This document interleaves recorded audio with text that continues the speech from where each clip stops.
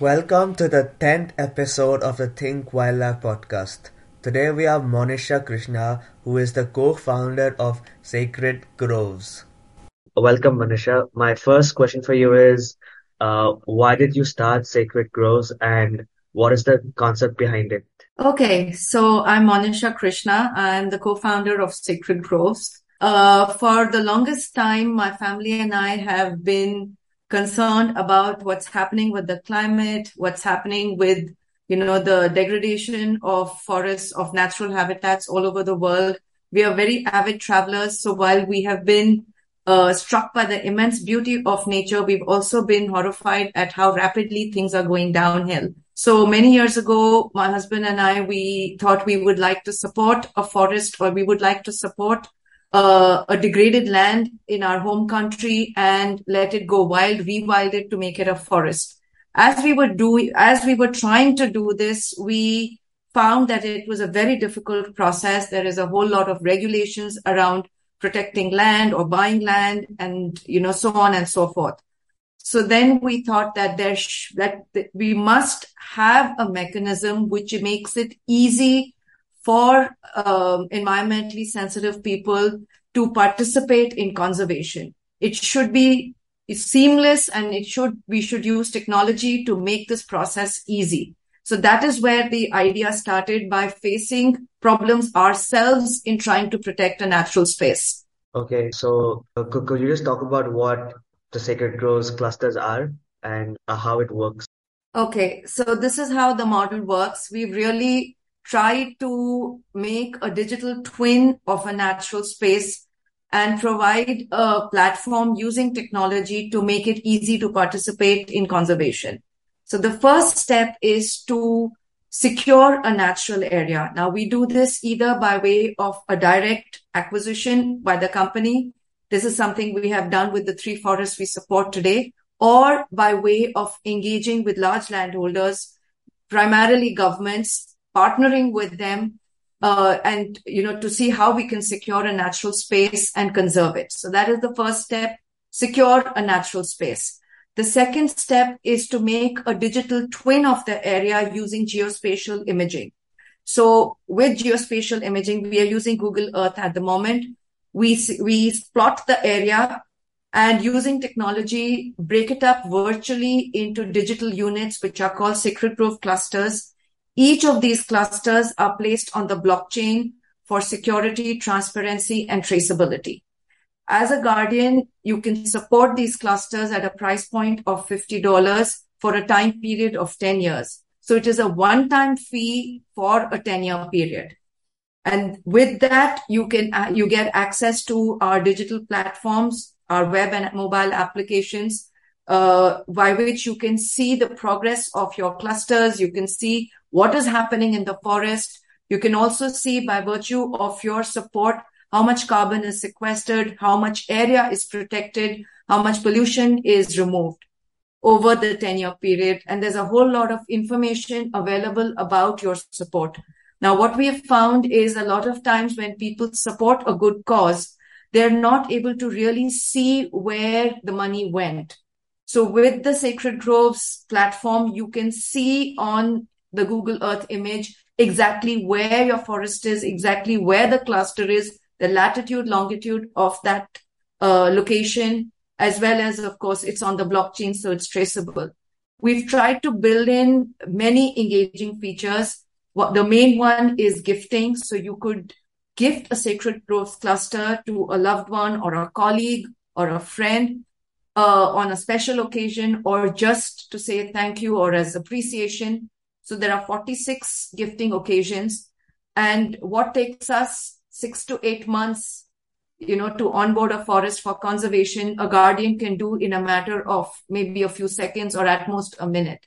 There are other features like squads, where like-minded people can get together, form groups, and we hope this will become a social platform for the environmentally conscious. So there are a whole lot of engaging features that we've tried to build into the platform to democratize conservation and make it mainstream. Okay. And how exactly are these clusters protected on the ground? So, like at the moment, the three forests that we have, the Sacred Groves CIC owns these forests. So, the title is with us. There are periodic surveys which are conducted where, our surveyors go out and see that everything is in order. We also obviously have, we use Google Earth to monitor the forest on a regular basis. That's great. And yeah, so why don't you talk about the three forests to protect as part of Sacred Groves? So we are protecting two forests in Wales. One is called Coedrial, the other is called Gigrin Prysig. Both these forests are ancient oak woodlands that were up for sale for timber. And I mean, if you go onto Google Earth and you see the location of the forest, the whole area in that, the whole land in that area is completely deforested and used for pasture land. So this land, when it came up for sale for timber, as Sacred Groves, we decided that we must protect the biodiversity of this space. So that is how we onboarded it. We took it out of the commercial timber market. In the case of our third forest, which is in Nova Scotia, Canada, it is a beautiful forest with a freshwater lake on one side and the Atlantic Ocean at the other end, and it has 5 subhabitats. This habitat was up for sale for timber and for recreational hunting. So by taking it out of these commercial uses, we have, we protect it, we protect the biodiversity of the space. Okay, that's great. And how do these sacred grove clusters involve the local communities and how, like, what are the local benefits? Because obviously, a lot of these areas were going to be used for timber logging or other economic activities. Right. So these were number one commercially available forests. So anyone who onboarded them could really do whatever they wanted with it. As Sacred Groves, we elected to conserve these spaces. Just taking a tiny step back, Sacred Groves is incorporated as a community interest company in the United Kingdom, which means that we are at a beautiful confluence of a for-profit and a not-for-profit. So we are a social enterprise. We are for benefit and we exist to serve community. There are two ways in which we serve community. One is the world at large by preserving and conserving natural spaces and therefore trying to make a small difference in the climate change problem. The second is by serving communities that live in and around these areas. Now, the three forests we protect right now do not have any communities which are in and around the area. However, we are speaking to various governments all over the world where each of these locations we will need to have a separate forest management plan which will take into account all the concerns of the communities which live in and around. And until all these communities are part of the solution and not the problem, we cannot hope to make a difference at scale. So each area we will have to get into, individual plans over there depending on what is required. On similar lines, what do you think is the role of community conservation going forward as a movement has really picked up, at least in India? So all over the world, sacred forests, there are sacred forests all over the world. And it has actually been documented by the COP26 that most of the primary forests around the world are in their pristine condition because communities have worked together to preserve them and to take care of them. So it's something which is actually ancient, and in a way, we're going back to our roots by involving communities and by conserving these spaces. So, and in fact, the inspiration for the Sacred Groves really came from a visit that my family had made to a sacred forest in the northeastern part of India in Meghalaya. Where we visited the forest, we saw how the local community there cares for the forest, respects and reveres the forest. So that is the connection we are trying to make with our platform, where we are able to connect, urban folk with nature and getting back to the reverence and respect that we all need to have for nature. Okay. And how can the general public be more involved in the rewilding and restoration movement? So now there are many ways that public can get involved. I'm now talking very, very generally. So there are three principles that, we talk about and we believe in. The first is be aware. Be aware of what is happening around you, what is happening in your community, in the area you live, in the place you work, and so on and so forth. Only when you're aware, you will be able to take any actions. The second is be mindful. Be mindful of your everyday choices. Be mindful of really what it is you do and how you engage on various levels. It could be things like deciding not to use a plastic bag. It could be something like you carry your own water bottle to your place of work. So these small changes can go a long way. The third thing is be hopeful. A lot of times when we speak to people, they get either overwhelmed or there is this whole level of apathy saying that climate change is such a huge problem. What can I do as one person? So all the three things are very important. At Sacred Groves, we have created a platform by which you can participate even if you can't, physically be in a certain place. You can virtually participate and you can make a difference. So we really believe in leveraging the power of one. If everybody says, I will make some actions, it will make a big difference. That's a very optimistic outlook. So, what is the long-term vision of Sacred Groves? So right now, the forests that we support, we do realize it's just a drop in the ocean. We have just begun. Unless we are able to support many millions of hectares of natural habitats, it will not make a difference really to this whole climate change problem. There are 2-3 things that I want to say in this context. Number one, the world loses a soccer field equivalent of primary forest every 6 seconds. That's 1.76 acres of forest every 6 seconds, which is really a horrific statistic.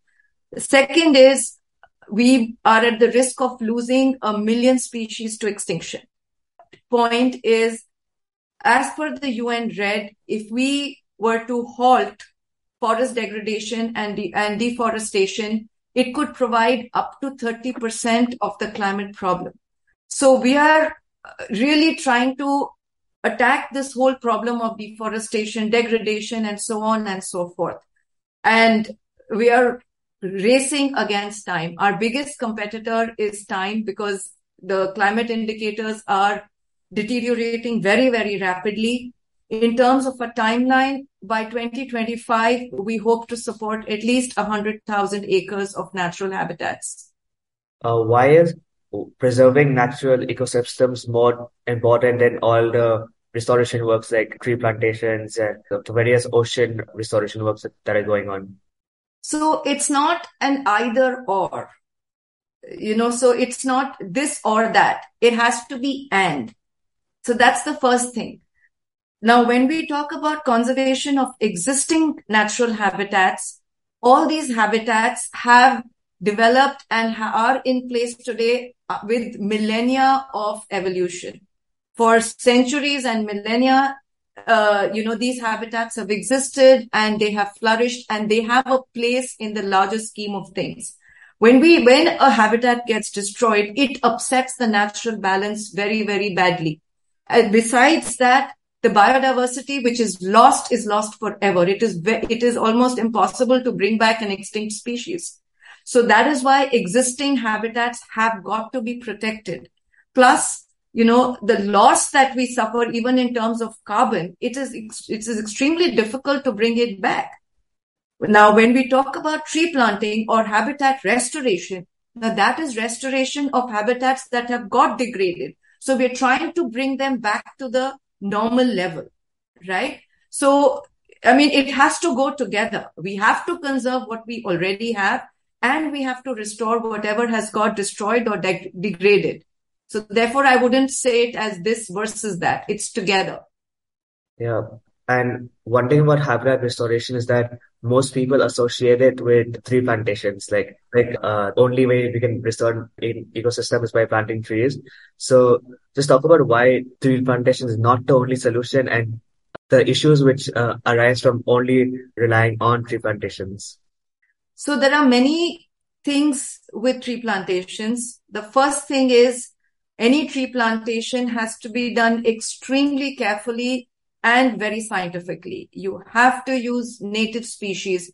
The soil and the ecosystem has to support it. So that's the first thing about tree plantations. The second thing is all habitats are not habitats which have trees. For example, a wetland does not have trees at all, or a grassland does not have trees at all. So if you were to put grasslands, if you were to put trees in a grassland, or if you were to put trees into a wetland and it sucks out all the moisture from the soil, you're actually doing a disservice and you're upsetting a balance which is already there. So ecosystems are very varied. There could be a marshland, it could be a peat bog. Trees are not the only thing when we talk about ecosystems. They are one ecosystem out of many. The second thing is with tree plantations, trees have a mortality rate of almost 80% if they're not cared for. So it is very important to follow up on it. Yes, one does, see some gimmicky actions where you say, okay, I'm going to plant X number of trees. But after maybe a year or 2 years, how many trees are still left standing? Another thing connected with this is after 10 years, those trees should not be cut down for timber. I mean, that ecosystem, whatever has been created, should be there for posterity and not for just a short time. So there's a whole lot of stuff which goes behind even tree planting or restoration of any habitat.